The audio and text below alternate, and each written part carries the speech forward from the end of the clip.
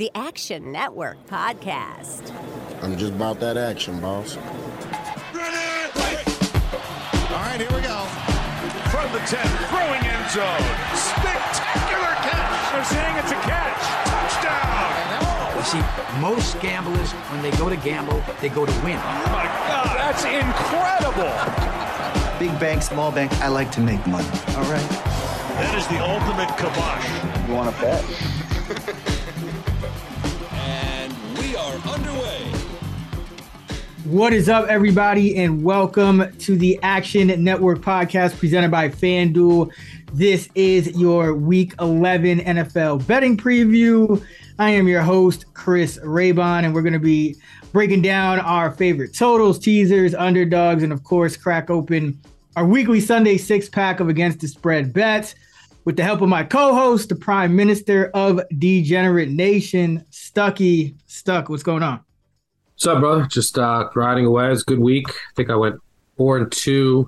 Also had a Rams position that I didn't buy all the way out of. I should have. I bought it before the Stafford news.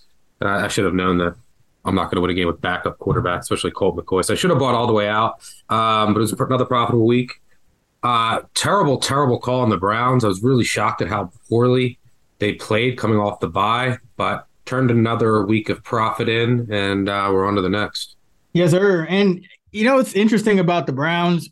At this point, Miami's just taking it two teams. So, I wouldn't expect the Browns to always, come out that poorly. I think they actually may have a chance to bounce back this week. Interesting kind of game. We'll talk about maybe some snow there, but week 11. And before we move on here, a quick programming note about our podcast schedule for next week, which is Thanksgiving week, from our audio guy, Matt Mitchell. All right. Thanks a lot, Chris. All right. For next week, we won't have any new episodes out next Thursday or Friday for the holiday. But as we've done the last 5 football seasons, our experts and our whole production team will work around the clock to deliver the episodes you guys love by Wednesday morning, November 23rd, so that you guys can spit in the face of those Puritan pilgrims and gamble your way through every minute of Thanksgiving, just like everybody here will. For this podcast, the Action Network podcast, on Monday, we'll have our normal NFL recap episode. On Tuesday, we'll have our NFL player projections with Raybon and Kerner. Plus, we'll have our NFL Best Bets episode with Brendan Glasheen and his crew. That'll be out Tuesday evening. And then on Wednesday morning, we'll have this show, Raybon and Stucky's NFL Week 12 betting preview. So you'll get that a day early. Same thing goes for our other podcasts, shows like Big Bets on Campus and Buckets. No new episodes Thursday and Friday next week, but we'll pack everything we possibly can into Monday, Tuesday, and Wednesday morning to get you guys ready for a wonderful holiday week. Thanks, everyone, for listening, and good luck. All right. Thanks, Matt. Time to talk some Thursday night football. So let's get it started with the Tennessee Titans at the Green Bay Packers. It's not the best game, but it's the only game tonight. Let's bet Thursday Night Football.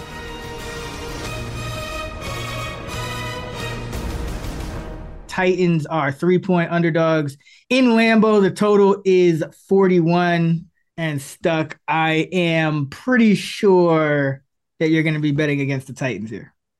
You bet. Yeah, it's Green Bay came through for me last week. I'm now 9-0 on Packers games this year. Woo! I love them. This is a Titans team that we could go on and on about, how fortunate they've been. I mean, by the way, they have on the season, what are they? They're 6-3. They have wins over Washington with Wentz in a game they should have lost. Wentz got stopped at the goal line. Indianapolis twice, got outplayed in both. Houston, deserved win. Denver, a little bit of fluky win. And the Raiders. Those are their wins this year. Those teams are combined 15, 30, and 2. It's also a short week, less prep for their script, which has been great all season. And it's, they're going on the road. Packers are staying home. The Packers are the better team.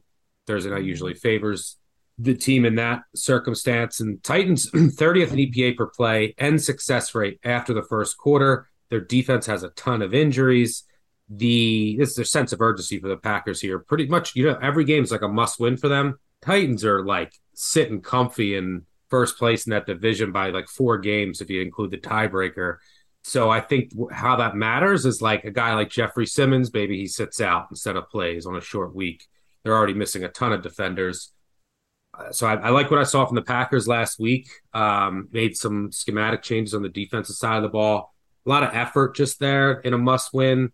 They've still been extremely unlucky. More fourth down misses. That's coming. But Christian Watson finally hitting some explosive plays, maybe opens up that offense. And yeah, the Titans last week, like they're not just going to keep. Look, you got to give a ton of credit to Vrabel, who always overperforms. Ryan Stonehouse, by the way, the punter, basically won them that game last week. He was amazing. He's going to be an all-pro rookie potentially. And kid's got just a bomb leg. But they're not going to keep having these things happen to them, like Wentz at the one, Washington doesn't get in. They get a long touchdown last week because 2 Broncos defenders run into each other, leaving someone wide open on a flea flicker. Like, just everything is going their way. That's not going to last forever. And this is arguably the unluckiest team in the NFL versus the luckiest. Just look at fourth downs alone. Fourth downs, the Titans are averaging 1.4 EPA per play on fourth downs. They're about 65%. The Packers are negative 1.5. They've lost like 35 points, expected points on fourth downs. And by the way, that shouldn't happen for a team that's like 3rd in the NFL in rushing success rate with a Hall of Fame quarterback. Just tons of fluky things on fourth downs, which swing games for both of these teams that aren't going to build a lot of margin. Same thing goes with Tennessee in the red zone. They're not going to keep scoring at an 80% clip with a worse offensive line, one of the worst wide receiver groups in the NFL. So yeah, I played the Pack early, would play up to a juice 3. I wouldn't lay anything, which is what it's at now. I wouldn't lay anything more than that, just because this is probably going to be a low-scoring game. Field goal is just so important. Packers aren't a type of team that's going to win with margin, but I think the spot sets up for Green Bay here to get some bounces and build on what they did last week against a banged-up Tennessee defense. Yeah, I've definitely had my doubts about the Packers. I think this is a game where they're going to have to kind of show, if they're okay, like if their offense is okay, I think they have to show it in this spot because last week, great win against the Cowboys, but that was Christian Watson kind of taking over that game. Aaron Rodgers, I think, completed 10 passes for like 100 yards.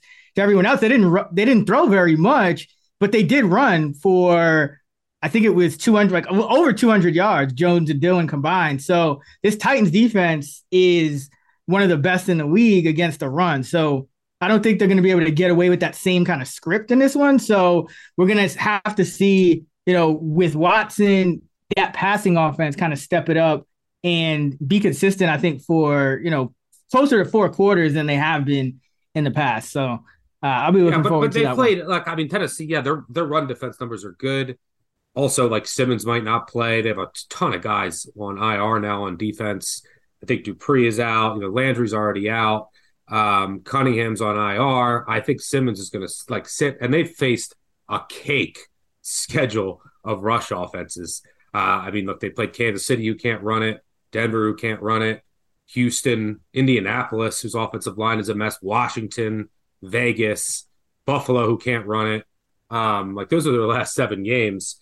Overall, too, the Titans have played one of the easiest schedules in the NFL. Packers have played one of the tougher ones, which I think plays into this as well. So I think that those Titans run defense numbers are a little inflated. They're definitely getting pressure. Their defensive line, that's been a key to their defense.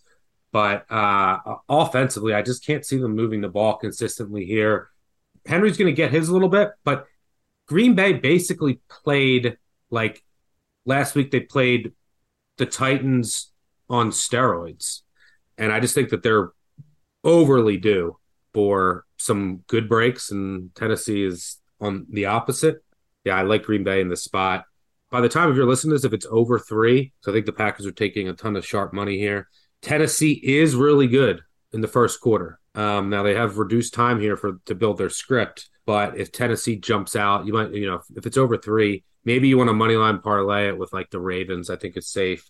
But if not, you can wait to see if Tennessee jumps out And what we've seen all year long is this Tennessee offense is incapable of scoring after the first quarter. And I mean, I think they went the first 5 weeks of the year without scoring in the fourth quarter. So I think it would be a good opportunity to then jump in on Green Bay under a field goal if Tennessee, even if they go up 3-0 or 7-0 early. Yeah, Tennessee looks like they're going to kick the tires on Josh Lambo, who is finally getting another shot after that Urban Meyer debacle last year. So that'll be interesting. It's an interesting battle of the trends. You have Rodgers at Lambeau as a favorite of 6 points or less, 32-11-1, 74% against the spread. And then you have Vrabel on the other side as a dog of a field goal or more, 20-7, also 74% against the spread. So should be a good one. I lean to the under as well. I think the Titans slow defense. Teams. Yeah, the slowest actually, 31-32 in situation neutral pace. I do think the Titans are going to be able to have more success defensively than the Cowboys did last week against the Packers. All right, let's jump into the Sunday 6-pack for week number 11. Thirsty for action? Let's crack open the Sunday 6-pack.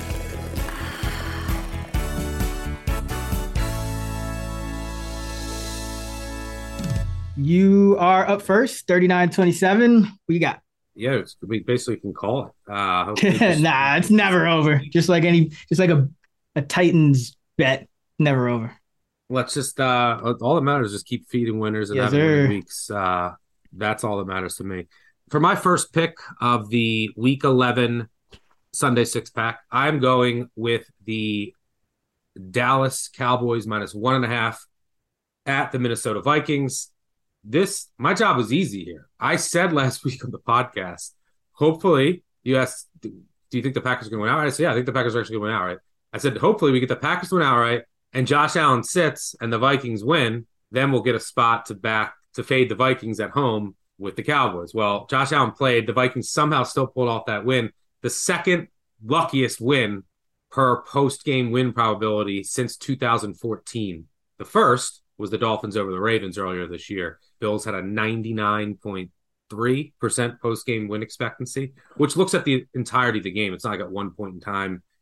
I know people on Twitter brought up, like, the Browns against the Jets. Like, yeah, they had a 99.9% win probability at one point. But if you look at the totality of the game and what happened and how it played out, I think the Vikings recovered like 6 fumbles in the game. So, yeah, the Vikings' luck tour continued last week. They've won 7 straight now, all by 1 possession. I tried to find reasons to think that the Vikings aren't just average. And it's basically, I mean, you could throw it up to Justin Jefferson, which is way above average play call. He's amazing. By the way, he's dealing with a toe injury, so we'll see if he's limited at all. But everywhere you look, they're average. I mean, let's look at DVOA. They're 17th. Similar, like my power ratings have them around a league average team. Dallas, by the way, is 4th, and they've played 6 games with Cooper Rush. If you remove turnovers, EPA per play, Minnesota's 16th on offense. Their defense is 17th. And by the way, Dallas's defense, the biggest jump of any team this year, if you remove turnovers. Last year, their defense was extremely reliant on turnovers. If you remove turnovers, they go from a top 5 defense to a top 5 defense. They are just good across the board. You look at estimated wins on Football Outsiders, Dallas is 7.7 with Cooper Rush starting 6 games. That's 3rd in the NFL. Minnesota's 4.5, 17th. I mean, you look at yards per play, they are 16th. How about yards per play allowed? They're 28th. Negative 0.5 net yards per play. Dallas is positive 0.4. This is also a great situational spot. You have much more urgency for Dallas sitting in 3rd place in the division, coming off a loss. Minnesota coming off that just crazy win in the game of the year. Game was amazing, by the way. I still can't believe how that catch, Jefferson made that catch. Doesn't seem possible just from the laws of physics, but great spot here for Dallas to rebound. And then just from a matchup perspective and other factors, Minnesota still has some turnover regression coming. They're +8, 2nd in the league. They've recovered 75% of their own fumbles, 65% of opponent fumbles. Cousins has been lucky in the turnover department under pressure. Speaking of pressure, Dallas 2nd in the NFL, 29.6% pressure rate. Vikings are 30th in pressure rate allowed. And one of the better tackles in the NFL that not a lot of people are talking about, Darrisaw, who's going to be a stud at left tackle for years to come, he's in concussion protocol. He can't play. That's bad news for Minnesota, who comes in more banged up, I think. Here's an area. Smith's a little nicked up. Their secondary is banged up. Dallas, too, but it looks like they think Anthony Brown's going to play at corner, which would help since they had some injuries there as well. But Cousins under pressure this year has been bad.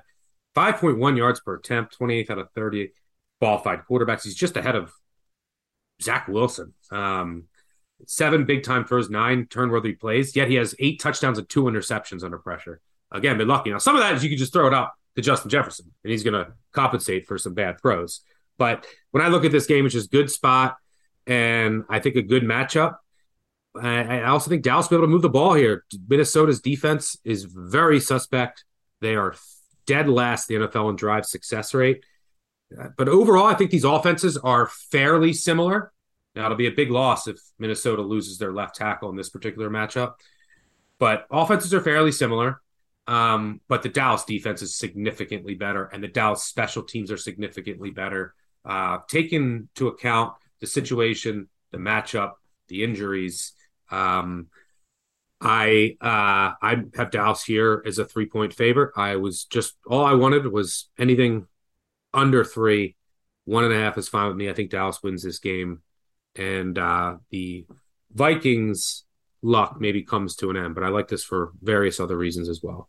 What a just ridiculously lucky turn of events for the Vikings. And yeah, I can't disagree here.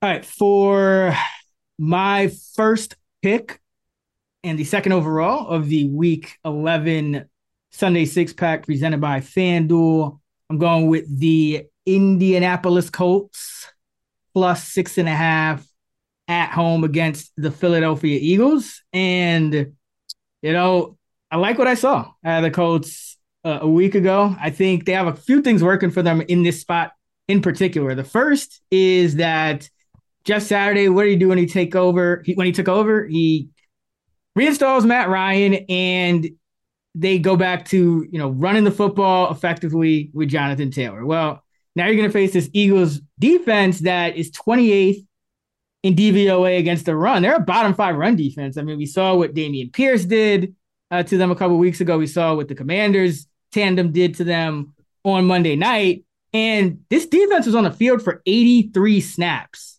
in that game against Washington. And now they have to go on a short week to another team that wants to play ball control, run the football. Fletcher Cox, I think he played 70 snaps. He was even saying wow, this is a lot for me. So I think it's a bad spot for Philly from that perspective. But I also think, this Colts team, obviously everyone was kind of down and out on them. They were going through a rough spot and everyone thought they were tanking, but it's obvious that they are not tanking. And when you get a new coach, what you get a lot of times is some schematic changes that kind of go under the radar. Saturday being an offensive line coach, that was one of the major issues with this Indianapolis offense was their line. And, it's obviously just 1 week, but they were a lot better than I've seen them all season in that game against the Raiders. And, the numbers back it up. If you look at PFF's grading, Ryan Kelly, best grade since week 1. Nelson, highest grade of the year.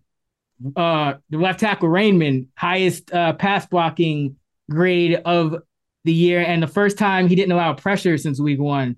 Prize, the right guard, 83.2 run blocking grade, his best of the year. So overall, 4 pressures, 0 sacks allowed for that offensive line. And most importantly, when you're facing this Eagle defense, who you want to be able to run on, Jonathan Taylor, 83 yards before contact in that game, 3.8 yards on average per carry before first contact. So that tells me that this offensive line can get it done here in another good matchup. And then flipping it over, we know what Indianapolis is going to do on defense. They still have that Gus Bradley system, and they're still playing a lot of zone coverage. Well, Philadelphia going up against this matchup, A.J. Brown, he destroys man coverage, but 1.5 yards per route against zone is kind of average. And you lost one of your best players against zone coverage in Dallas Goedert, the tight end who's going to be out. He was averaging 2.1 yards per route against zone. So I think Philadelphia against a team that has struggled to cover tight ends. Right, exactly. As teams that play almost nonstop zone tend to do. So I just think it's a tough spot for Philadelphia on the short week, given what transpired in that Monday night game, and then given the matchup at hand, and you kind of have to throw out a lot of what we saw with the Colts. But remember, coming into the year, we just thought, okay, this is like a middling team that could compete with what would probably be a middling Titans team for that division.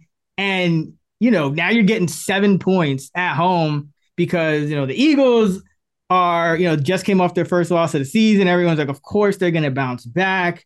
But again, I just think it's a tough spot, and you cannot really go wrong with underdogs, especially it's not a super high total game. I think the total's 44 as we record this season. Underdogs by more than a field goal with a total of 47 or less, 46-19 against the spread, 71%. So like the number, like the matchup, like the spot, like pretty much everything about this one, I think it's going to be a lot closer than people think. And I think Saturday is gonna, continue to kind of make people eat their words who tried to slander him after he took the job. So I was deciding between what to go first, the Colts or the Cowboys, and I went with the Cowboys. And then I was just like, I hope that you don't take the Colts, because that was going to be my clear second. And I mean, you know me though. Even if I am going to take a favorite, it will probably be my last pick. Like I don't think I've ever taken a favorite first. Yeah, but you don't like the Colts. That's why I thought you're not a Colts guy. Hey, I adjust to new information. I know. I just thought I would have an extra pick before I could get to the Colts, which I was incorrect for. Yeah, but I love this. This is one of my first bets of the week. Okay. That I made once this line reopened after the Monday night game. And yeah, I mean, you said it. First of all, the Eagles have been getting extremely lucky this year. They were plus 16 turnover margin going into that game last week. People are like, oh, they got unlucky. Well, yeah, they're due to not get every bounce in every game. And they were plus 16. The Vikings are the second best turnover margin, plus 8. They were 8 better than the next best team. They played no one, as everyone knows. Their best team they played is the Vikings. It's one of the luckiest teams in the NFL. So yeah, the Eagles are still a good team. I think this loss will serve them well in the long run, but not in the short run. All those plays on defense, their defense is going to be gassed. They're also missing Maddox, really important slot corner. And Campbell's coming on strong, kind of out of nowhere. But his last 3 games, at least 7 catches and a touchdown. Last 3 games with Matt Ryan, that is. So that's kind of an under the radar thing. Campbell's actually been Matt Ryan's go-to guy. Yep. Yeah, and the Eagles' run defense without Jordan Davis is just significantly worse. With him on the field, they're only allowing 3.87 yards per carry without 5.1. It's a massive drop. Yeah, but the rest of their defense is on the field forever. I think the Colts have new belief now. Like, they're in that division. Some injuries for the Eagles. Even A.J. Brown tweaked his ankle. We don't know how healthy he is. So, yeah, I love the Colts here. Wouldn't be shocked if they won outright. Now that Saturday has kind of given them like some rejuvenation, this is their first home game with him, and I think it's going to be, pretty crazy for people are going to be hyped out there. So I could see a few more bounces going the Colts way instead of the Eagles this week. Yeah, and I mean the Colts. Look, it kind of felt like everything under Reich, and they were firing their offensive coordinators, and I mean, look, they lost by one of the Commanders. Crazy catch by McLaurin. They did a drop. Easily could have won that game. They outplayed the Titans twice, and they just got tightened. They could have a couple more wins here, and they would be right around where we thought, like an average team. And I don't think an average team at home, rejuvenated with a good matchup in a good spot, catching a team that's exhausted with some injuries off a short week, should be catching 6 or more points, especially in today's scoring environment with a total this low. All right, for my second pick and the third overall of the Week 11 Sunday six-pack, I'm going with the Los Angeles Chargers plus 5.5 at FanDuel. And, if it's at 5.5, when you're listening to this, again, wait. 5's a dead number. 6 is fairly key. Maybe you get some public money on the Chiefs ahead of this matchup since it's in prime time. You got a lot of chasers, but this line is coming down because, number one, I think it was too high. But number two, there's potential positive injury news for the Chargers, who could get back one of Mike Williams or Keenan Allen, maybe both. And I think they'll be kind of a pipe dream, but we'll see. That's the plan. I mean, who knows if it's going to come to fruition, but both of them are practicing, I believe. Practicing, yeah. Yep. But, so, I mean, that's a step in the right direction. Yeah, we'll see. But Keenan Allen is really key with all the slants and short passes that Lombardi calls. It's just he's that security blanket, that third down, and that rock that would just be a huge bump to Justin Herbert. But this line is crazy. Even if one or both are out. I mean, the Chargers were plus 3.5 at Kansas City earlier this season. I bet the Chargers. The Chargers covered. The Chargers could have won. Arguably should have won. They've had injuries now. You have to downgrade them. But now they're, earlier in the week, they're plus 7, plus 6.5, plus 6. Now they're catching over a field goal more at home. They were just plus 7 on the road at San Fran, who I think is right there with Kansas City for my power ratings. And that was on the road. I have San Fran a little below, but that was on the road, and they didn't have any receivers for that game. So, this line is way too high. Also, matchup-wise, it's a good matchup for the Chargers. That's why these games are always close. Herbert is 4-1 against the spread against the Chiefs, 2-3 straight up. His losses were by 3, 3, and 6 in overtime. He has not trailed by more than 3 at the end of regulation in any of his 5 meetings with the Chiefs. Also, when you want to fade Mahomes, you want to do it as a favorite of over a field goal. He's 28-31-1 against the spread, including the postseason in his career. As a favorite of 3 or less or an underdog, don't really want to get in the habit of fading. He's 17-5-1 against the spread. This Chiefs team just at times struggles to get margin because they don't have a great defense. If the Chiefs want to come out here and run it, then you're fine with it. Okay, Mahomes, you want to just hand it off all game? They'll live with that. That's how they covered against the Niners. Yep, the Chiefs. Look, they might have some potential injuries at receiver. Their offensive line isn't playing as well as I had projected, and their numbers are outrageously good, especially on offense. But I think the results are a bit skewed. They played the Cardinals in week 1, right, who had a practice squad defense, and they put up 50. They played a 49ers defense that was missing about 6 or 7 starters. They got to play the Titans with a backup quarterback. So they have a couple results on their schedule that I think are skewing some of their results. But basically, this is just too many points for the Chargers. Yeah, give me Los Angeles here all day. Yeah, I was thinking about that one as well. We've talked about it. This Charger team just knows how to stay in games. It's been just a miserable season for Herbert in terms of, what he's had at his disposal. If he just gets one of those guys back, like you said, I think it could be night and day. Yeah, you could have a situation where the Chiefs are without Juju, Smith-Schuster, Mecole Hardman as well. So you could kind of flip it to where all of a sudden the Chiefs could be the most injured team at the skill position. So, home dog. Another one of those dogs by more than a field goal, which have just been absolutely crushing this season.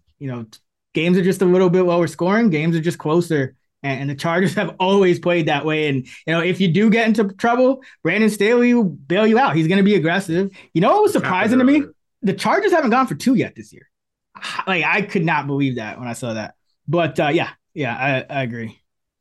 All right. For my second pick and the 4th overall of the Week 11 Sunday 6-pack presented by FanDuel, I am going with the Pittsburgh Steelers plus 4.5 at home against the Cincinnati Bengals.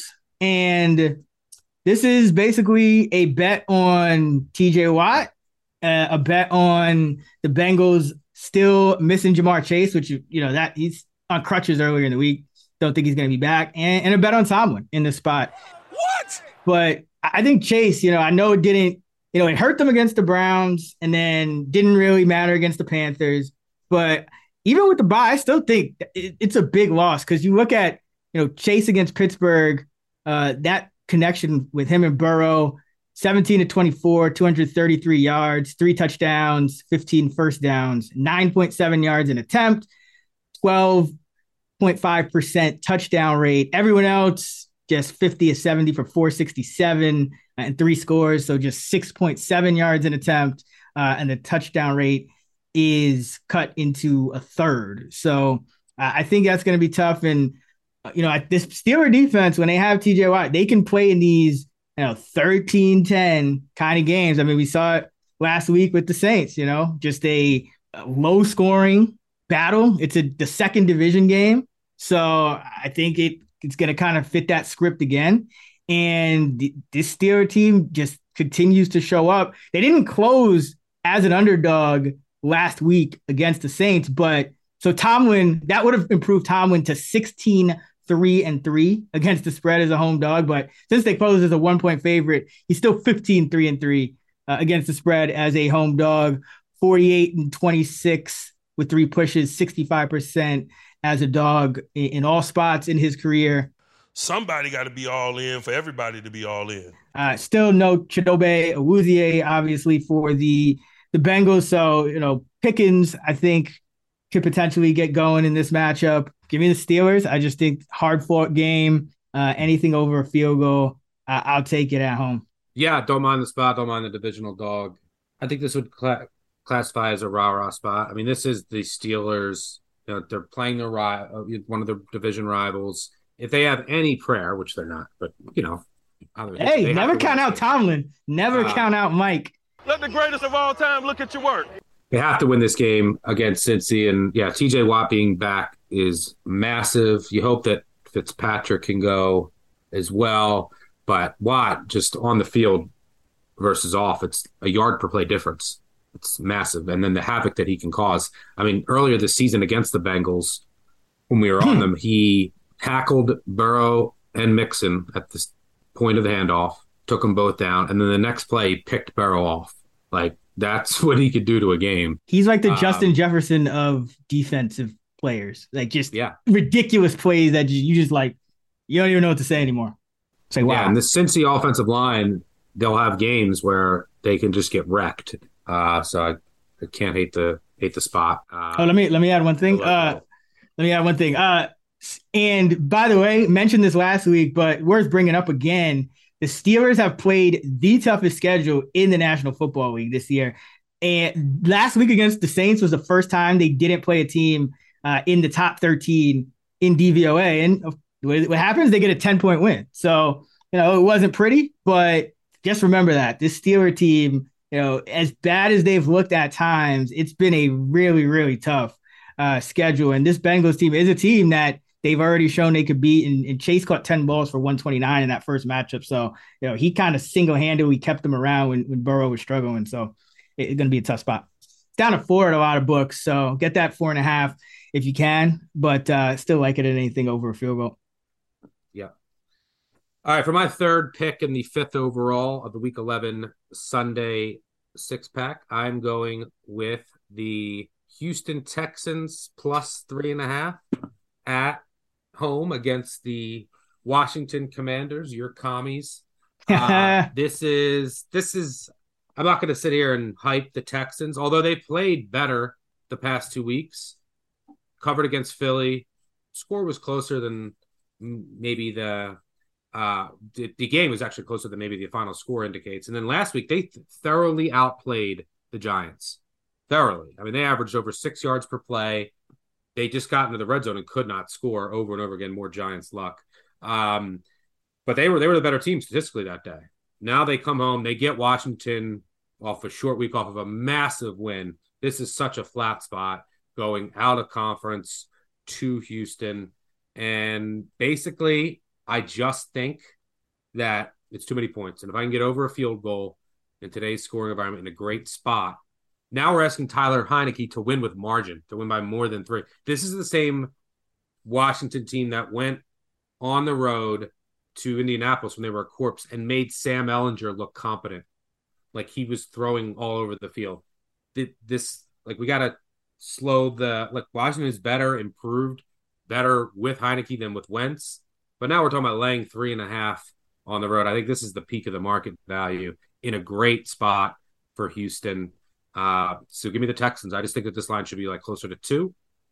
You're going to give me over the magic 3. Would buy this up to minus 120, minus 125. I think it's that important in this game. And give me the Texans at home. Good spot and good number. Yeah, I make it around 2 as well. I have not pulled the trigger. The one thing that does give me pause from a matchup perspective is the Commanders do play the run well, and I think that's what makes this Texan offense go is Dameon Pierce. Now, he's good enough to beat any run defense, which, is kind of the counterpoint to that, but would rather not have them facing, a top 5 run defense. But yeah, you're getting more than a field goal, and it's been the magic number, especially in these kind of low scoring games. And, Texans should have Brandon Cooks back for a full complement of snaps. I know he went to the locker room in that last one, and he obviously sat out the one before. Can't hate on it. Because of what happened on Monday against the Eagles, you're getting an extra point over the 3. Like, I think this line would have been 2.5 if Washington lost by 7-10 against the Eagles. Now, and if the Texans won as well. Now, the Texans outplayed the Giants, should have won, but didn't. They got unlucky. And Washington, let's be honest, they averaged 4 yards per play, and they had a great game plan. They got a bunch of bounces and a bunch of calls that the Eagles had coming, but they were outgained by over 1.5 yards per play. They were just able to control the clock the entire game. I don't think anything really fundamentally changed with Washington. That point difference between 2.5 and 3.5, massive. And that's what I think we're getting here because of what happened on Monday. All right, where you going? For my third and final pick, the 6th overall of the Week 11 Sunday 6-pack presented by FanDuel, I am going with the Las Vegas Raiders plus 2.5 at the Denver Broncos. And this is another one of these spots where, kind of like earlier in the year, just tested Aaron Rodgers in that Packer offense. Let's test this Broncos offense. Let's see if they can score enough points, because they haven't been able to. And when you look at this Raider team, they are pretty much the only offense that had any semblance of success for an entire game against this Bronco D.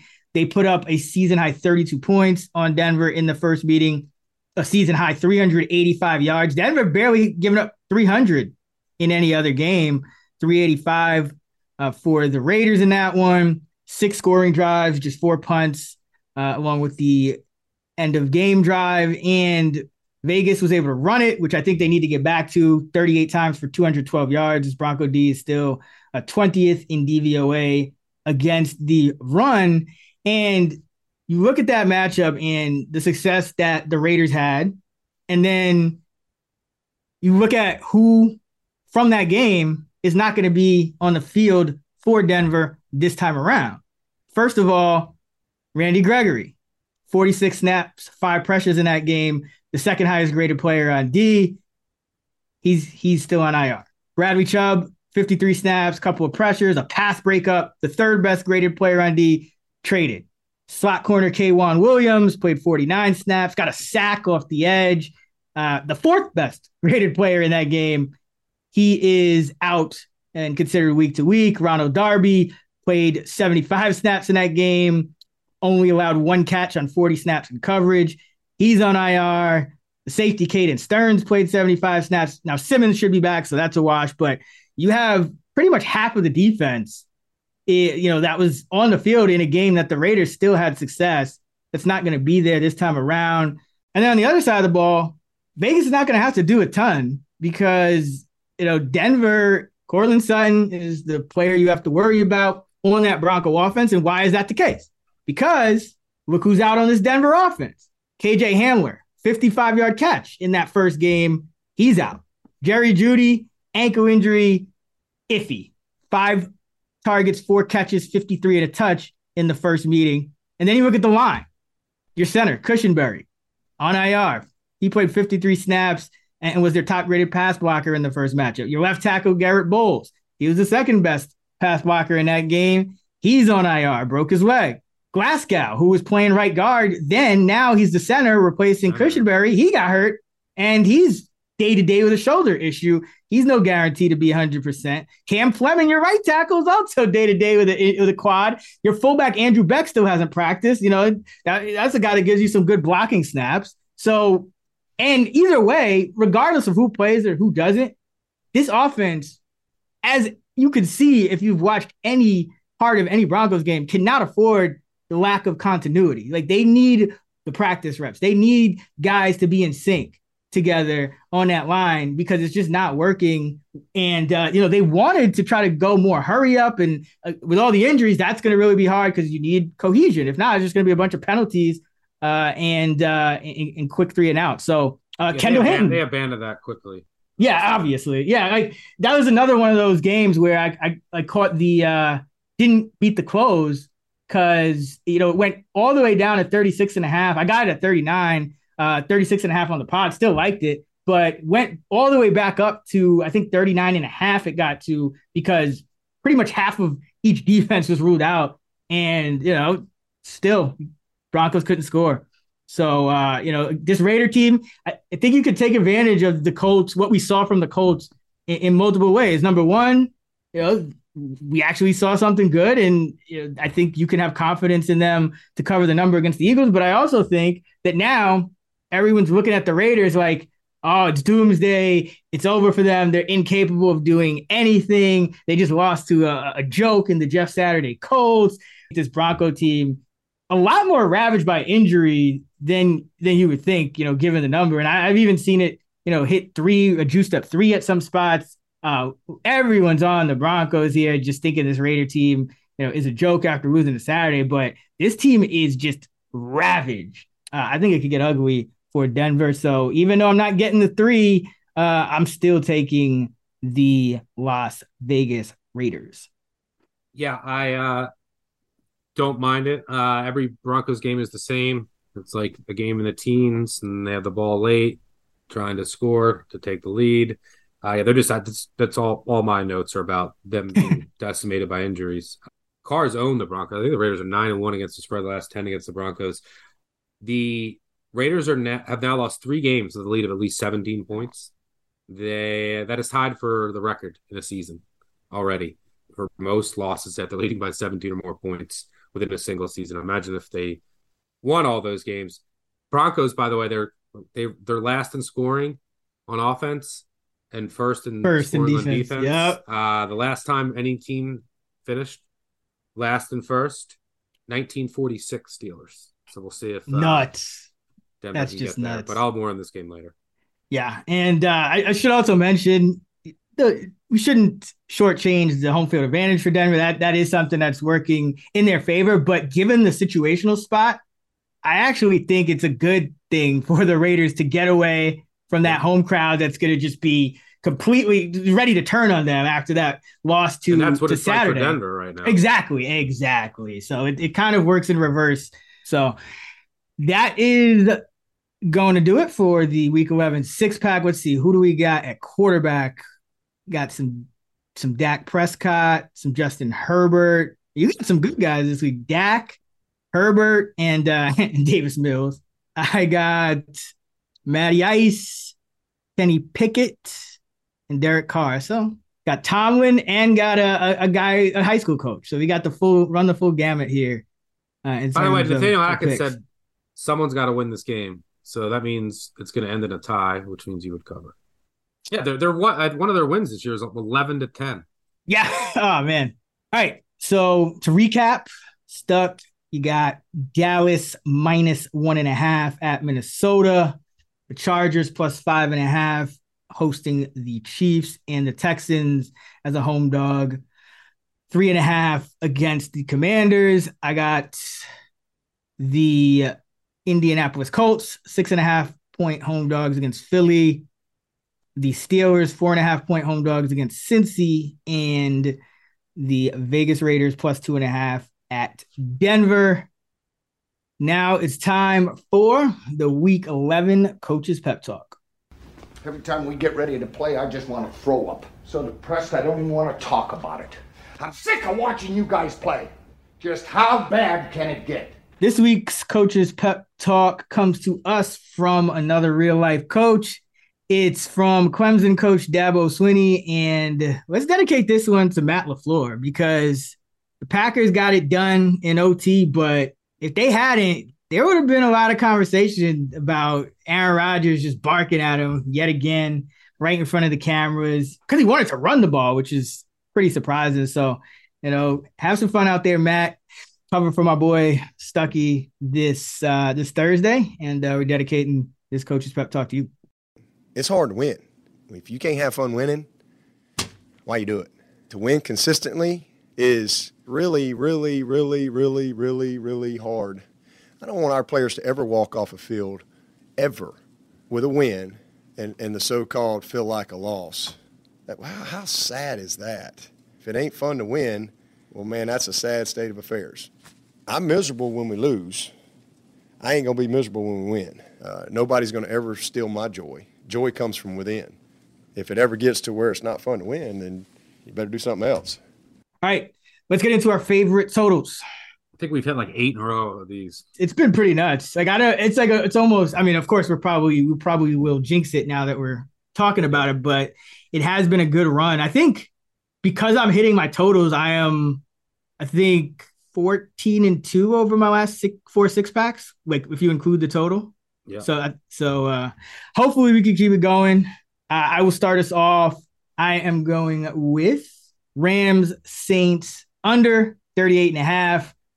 If you had the Rams under last week, that was just a brutal beat at 7 seconds to go, meaningless Van Jefferson touchdown. So I feel for you if you had that, but we're hitting the Rams this week, and here's why. Both of these teams are already slow pace, naturally. The Saints are 27th in situation neutral pace, and the Rams are 28th. So you already expect a kind of shortened game just from that. And then this Rams team just keeps suffering offensive line injuries. And I'll get to Cooper Kupp and that whole situation. But Lamar Jackson, who was actually playing well at tackle for them, is out. Brewer is out. They might have to start Evans again in the interior, and he's been just the worst in the games. But either way, this Rams team just cannot get continuity on its offensive line, and they cannot run block. It's been just a struggle all year, and they can't protect Stafford either. And remember, he's in concussion protocol now. He did practice Wednesday, but still not cleared. You can practice without being cleared. So I still don't fully get this protocol, but you can practice without being cleared. He's still not cleared. And even if he is, with this offensive line, they might be conservative, but their backup, Wolford, also isn't practicing. So it could get weird for this Rams team. And then you talk about Cooper Kupp. And if there was one player that the Rams could not lose, even more so than losing Whitworth, even more so than losing OBJ in the offseason, if there was one player the Rams cannot afford to lose, it is Cooper Kupp. 31% of their scrimmage yards, 44% of their touchdowns this season have been accounted for by one Cooper Kupp. It is a devastating loss when you couple that with the offensive line injuries and the fact that, Stafford is, he's at risk of another concussion, even if he suits up, just the way this offensive line is protecting. And then on the other side of the ball, you have the Saints team. And I'm starting to think this Andy Dalton offense is running its course. They got exposed a couple of weeks ago at home against the Ravens, and they had been good at home previously. And then they go to Pittsburgh and they don't score points again.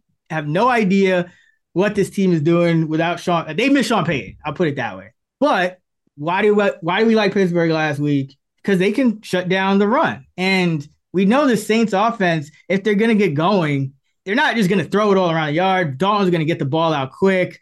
Hopefully Olave stops taking these wicked hits, because I don't know how he's taken so many disgusting hits this year already, but great player. Love to see it. But outside of Olave and Kamara, who they can't even get going consistently from week to week, this offense is a crapshoot, but they want to run the ball, and the Rams defend the run very well. They are 4th in DVOA against the run, 21st against the pass. They'll give up some easy completions, but you're going to have to drive the field against this Rams team, because the whole point of their defense is to limit explosive plays. And they've been able, for the most part, to do that, even though they rank 21st in pass DVOA, which isn't a big deal against the Saints. But the Rams first in explosive rush rate on defense and first in explosive pass rate on defense. So the one thing the Rams do is prevent big plays, and the Saints are not making a ton of them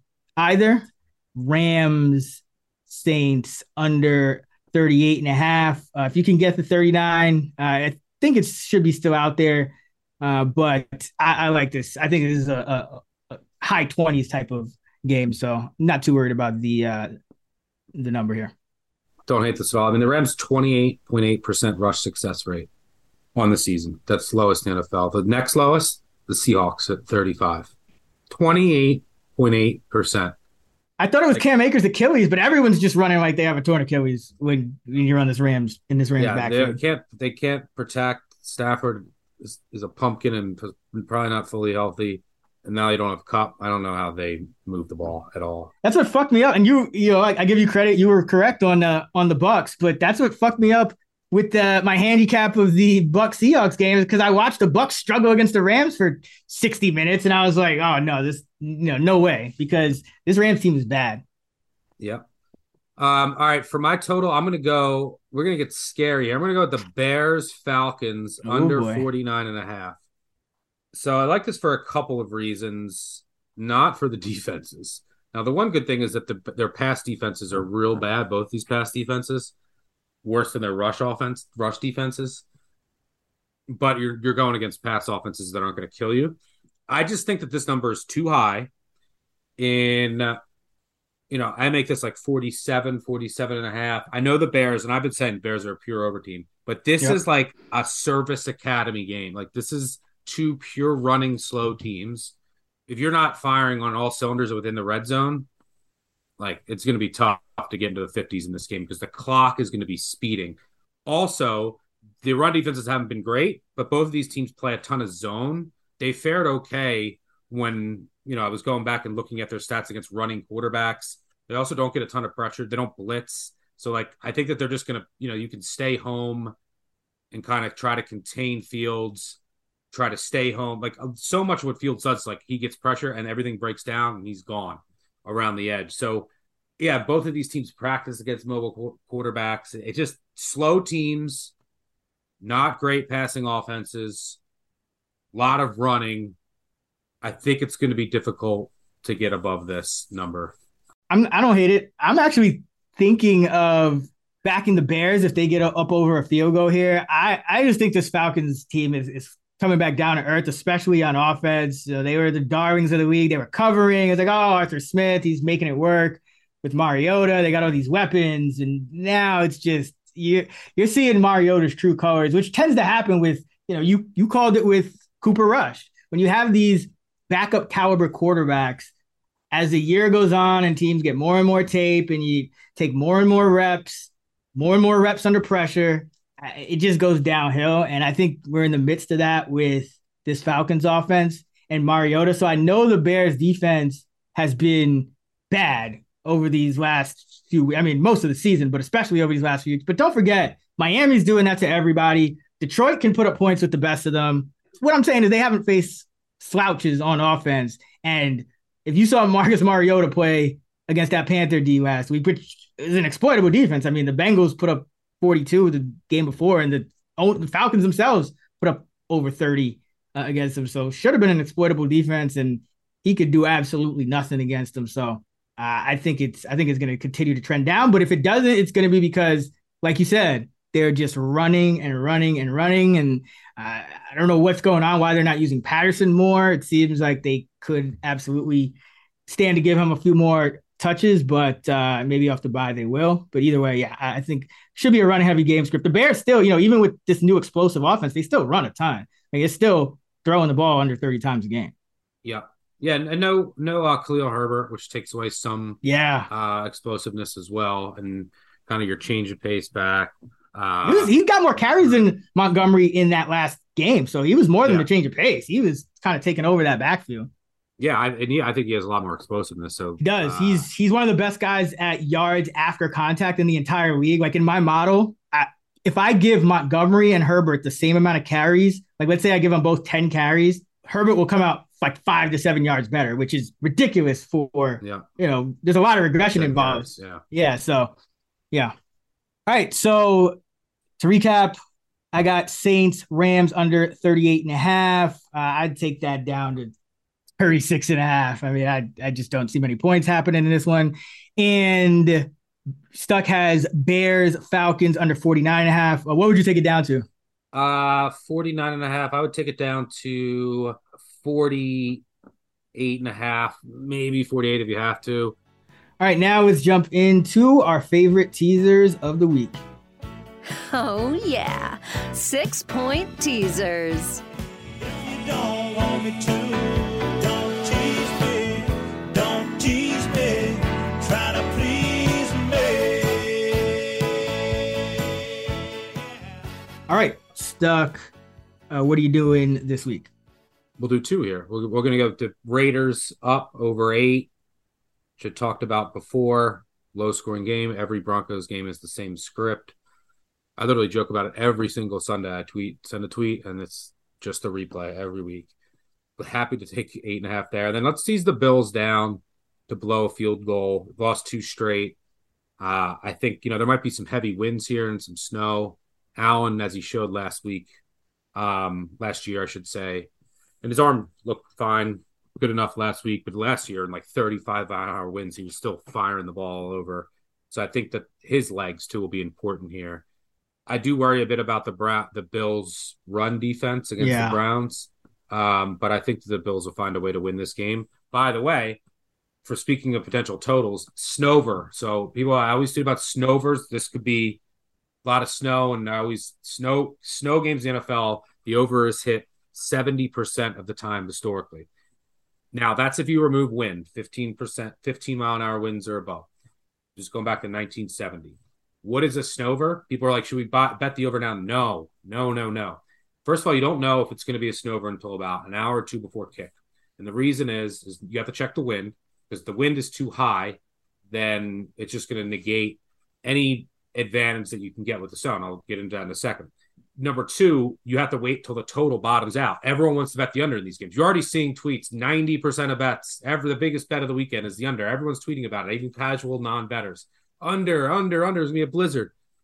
And you also have to make sure that the snow isn't too much. Like, you can't have 2 feet, you can't have a foot with like a blizzard, because then no one can see, no one can move, and everyone plays so slow because you're drying off the ball and you're drying off your hands. No one can talk, communicate. The game grinds to a halt.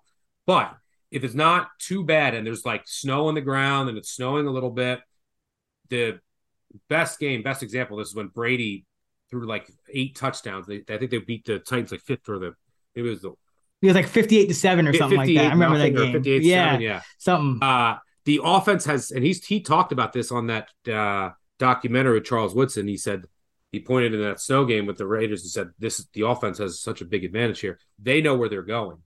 Cutting, you think about LaShawn McCoy, like one of the best cutting backs of all time. There's games with him in the snow. Bro, I was just rewatching that game, the snow game, them versus the Lions, when McCoy just went absolutely bonkers. If you're a defender, like you don't know. First of all, there's a cornerback. You don't know where the receiver's going. You have no footing. Running back cuts on you. You're lost. And the advantage of knowing where you're going on offense is massive if the conditions are right. And by the way, in this game, also like Nick Chubb cutting and running in the right conditions, and the wind. The Browns should run wild, and the wind won't really affect Allen. Those receivers will get open. He'll get them the ball. So yeah, and you just want to wait till the total bottoms out, and like that's when we'll hit the snover. So I can't. It would have been my total if like the game started in 2 hours. I could see the conditions, but that's the formula for the snover. You got to make sure the wind isn't too bad. I don't think it's that big of a factor in this game. You also have to make sure it's not too much snow and the conditions aren't where you can't see and it's just a complete blizzard, because then everything grinds to a halt. No one can move. Not even the offensive players are so slow. You need like the perfect. No, not necessarily the perfect, but pretty good conditions, like certain conditions, I should say, for the snover. So follow the Action app. Let's say you have a total. Let's say 43 is the real total, absent of any weather in this game. Now, let's say there is going to be like non-snover snow, like actually hindering snow.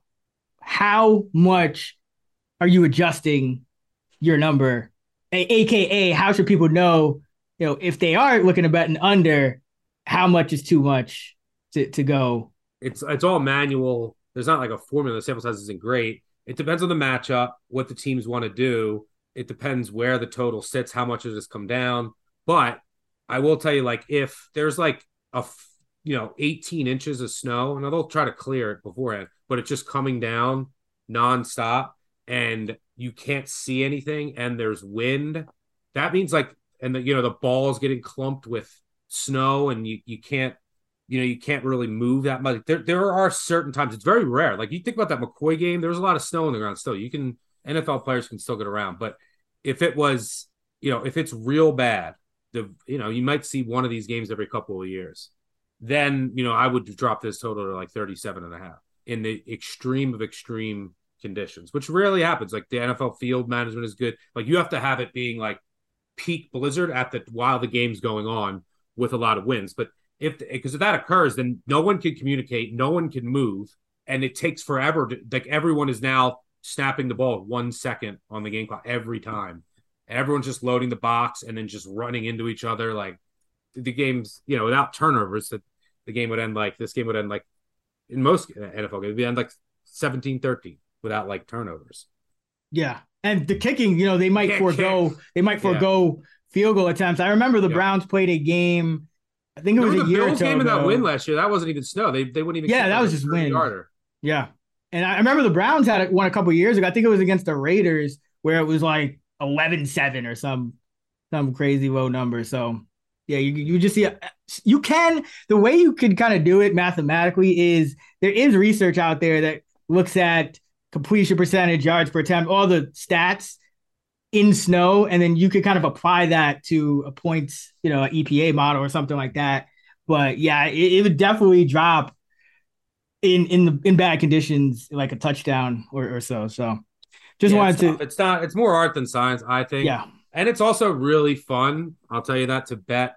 For my teaser, I'm going with the Raiders as well. There's just not many options to tease up over, 8 in this one. So on the slate. So I'm going Raiders. I already talked about why I like them outright on the spread. Also going to go with the Vikings up to 7.5 here, just because you kind of mentioned it. They've been in one possession games all season long. So I think Dallas is the right side, but not expecting Minnesota to go in here and get blown out necessarily just based on the way they're playing. They always find a way to stick around. All right. So Bills to -1, Raiders up to 8.5 for Stuck, Raiders up to 8.5, and Vikings up to 7.5 for me. Now it's time for our money line underdog parlay. Turning good weekends into great weekends. It's time for the Moneyline Parlay. Oh, I finally got one, but unfortunately, your hot streak cooled off. So yeah, I've lost 2 straight. Who did I have last week? Denver. Oh God, the fucking Titans. I've actually won 4 bets against the Titans in a row. So all the people that say the Titans, and they've covered 7 straight. It's all been in teasers, totals. So this is the first time that since early in the year, I'm going back against them with the Packers. So we'll see. Moneyline dog this week. I'm just going to go with the Lions here. Giants outplayed again last week against the Texans. They can't keep this up. They're 7-0 in one possession games. That's all 7 of their wins. Campbell finally won a road game. I know Goff's a pumpkin outdoors, but this Giants team's banged up, and Lions are actually, like, if you look like DVOA, they're higher than the Giants. Their defense is improving a little bit. Their offense is healthy. They should be able to move the ball a little bit. And Giants have the Cowboys on Thursday. Like maybe they get caught looking ahead. Like all the vibes are good with the Giants to keep winning these games, but they're eventually not going to get every break. So let's take a shot with the Lions here. Hello, Detroit. You've won my heart. Yeah, Detroit showed some. I thought that game was over. And next thing I know, I look up and they just won. Like I think it was a missed PAT. It was a pick 6 too, and a missed. Yeah. I'm going back. I'm going to the Bears this week. Let's go Bears at the Falcons. The Bears keep losing these heartbreakers, but this, more design runs for Fields. I think it's opened up the offense. Maybe they get Claypool more involved this week, but either way, I think the Bears have played better than, the 0-2 what is it, 0-3 over the last 3-week record looks. Remember, they did have that impressive win in Foxborough against the Patriots. So I think they could absolutely steal one here on the road against this Falcon team. And I don't mind betting against Marcus Mariota at all, seeing what I saw out of him. Maybe we even get a mid-game benching and we get some Ritter. So either way, I think the Bears give you some nice upside here. So if you parlay the Lions plus 132 at the Giants and the Bears plus 140 at the Falcons, you get a payout of just over 4.5x. So 100 gets you back 550. So hopefully we can be on the right side at the same time and hit another one of these parlays.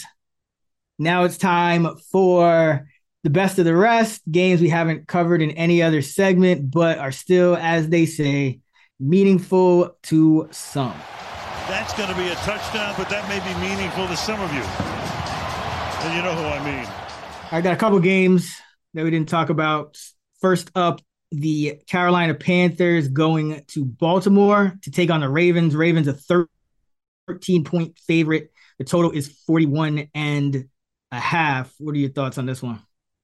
And what is the other game we didn't talk about? Jets Pats. So Jets at Patriots. Yeah, so I'll talk about these games together because I'm actually going to pair them together. I think the Ravens are a great moneyline parlay piece this week. I don't think that they're at any risk of losing this game. It is the NFL; they could lose. Look at things happen, but I make them 13. Defense is only trending up, getting healthier now. Added Roquan Smith. They're also coming off of a bye. Panthers off of a mini bye. Historically, Harbaugh's been really good there. Same with Lamar Jackson. Lamar Jackson 7-2 against the spread off a bye. Under Harbaugh, covered by 8.5 points per game. They also know Mayfield really well. Baker Mayfield's been awful.